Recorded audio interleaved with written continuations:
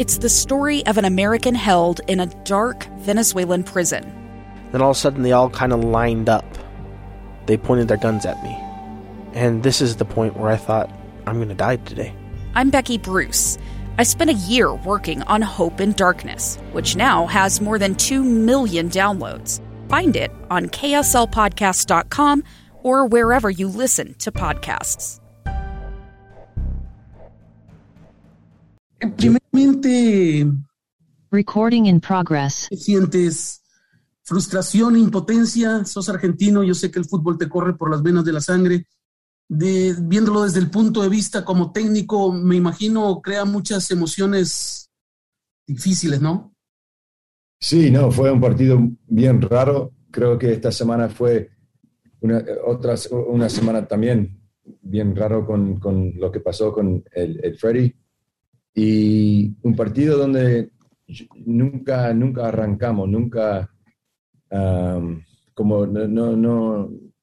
siempre estamos reaccionando al juego y nunca tomamos la iniciativa para jugar. Pero también creo que los 2 goles que nos metieron fueron los 2 goles más raros que he visto en muchos años. Y cuando tenés una semana difícil y después te hacen goles así, es muy difícil para encontrar el juego. Así, lo que me gustó, por lo menos terminamos el partido con una buena actitud y encontramos un gol. Gracias, Pablo. All right, we will now move to Tom Hackett in English. Your line is open. Well, I know you don't like talking about excuses necessarily, but given the events of the last 72 odd hours and some of the players that you didn't have at your disposal this evening, is this the sort of game where you kind of just get on that jet plane as fast as possible and try and forget about it and move on to FC Dallas in a week's time, or is this something you dissect and try and analyze?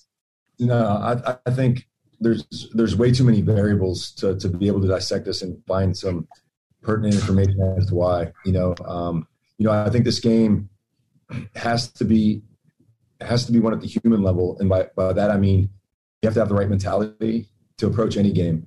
That's first. Then you have to win the physical battle, and when you win that, especially on the road, then you can start to talk about the way we wanted to go about from a tactical perspective. And I just felt like we didn't have the right mentality. Physically, I think they were first to most balls and picked up all the loose balls. And so it was a very difficult match. And like I said earlier, 2 of the strangest goals to concede and that I've seen in a long time. And when you concede an own goal, essentially 2 own goals, it's going to be difficult to win on the road. So given that, and then the circumstances that the players experienced this week, it wasn't easy. But again, I find solace in the fact that they kept going and found a goal. And I think it's something when I dressed them, it was that let's focus on what we're doing moving forward, and more importantly how we're going to approach Dallas and obviously get Adon hopefully back and Demir and really just a mindset at home to really get after it.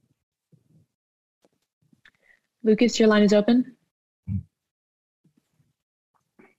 Pablo, just come up as your first full week in charge. What are you hoping to get across to the team this week after this rough result?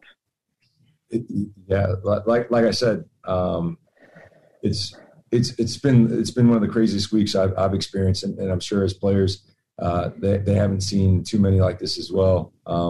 And so it's really about, again, getting back to where we were prior to this, and that's training the right way, having the right mentality, and more importantly, finding a solution to what is now an issue with our set pieces. We've been great for the first, whatever it's been, 20 games, and we've conceded in the last 3. So I think we're not giving ourselves much chance to get into games when we're taking such soft goals. And at the beginning of the year, we were stalwarts in that department. So a couple little things, but at the end of the day, it was it's one of those games where you just gotta you got to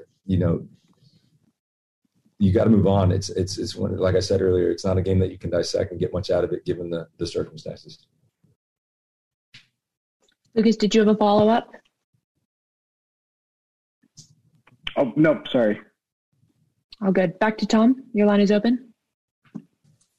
Pablo, this may not be the best time to ask you this question, but I feel inclined, and I would love to know: Are you committed to zonal marking on set pieces? No. As a matter of fact, we were looking to change it up, but given that we had no time, and yesterday we were training at the Vancouver facility, I felt that it was best to stay with what we had versus having a lot of doubt going in kind of a hybrid. So definitely not. Again, it'd be silly to be married to something that at the moment isn't working. So we'll look at a couple different things this week. If now that we have a bit of time to do that, and again, that's definitely a focus moving forward.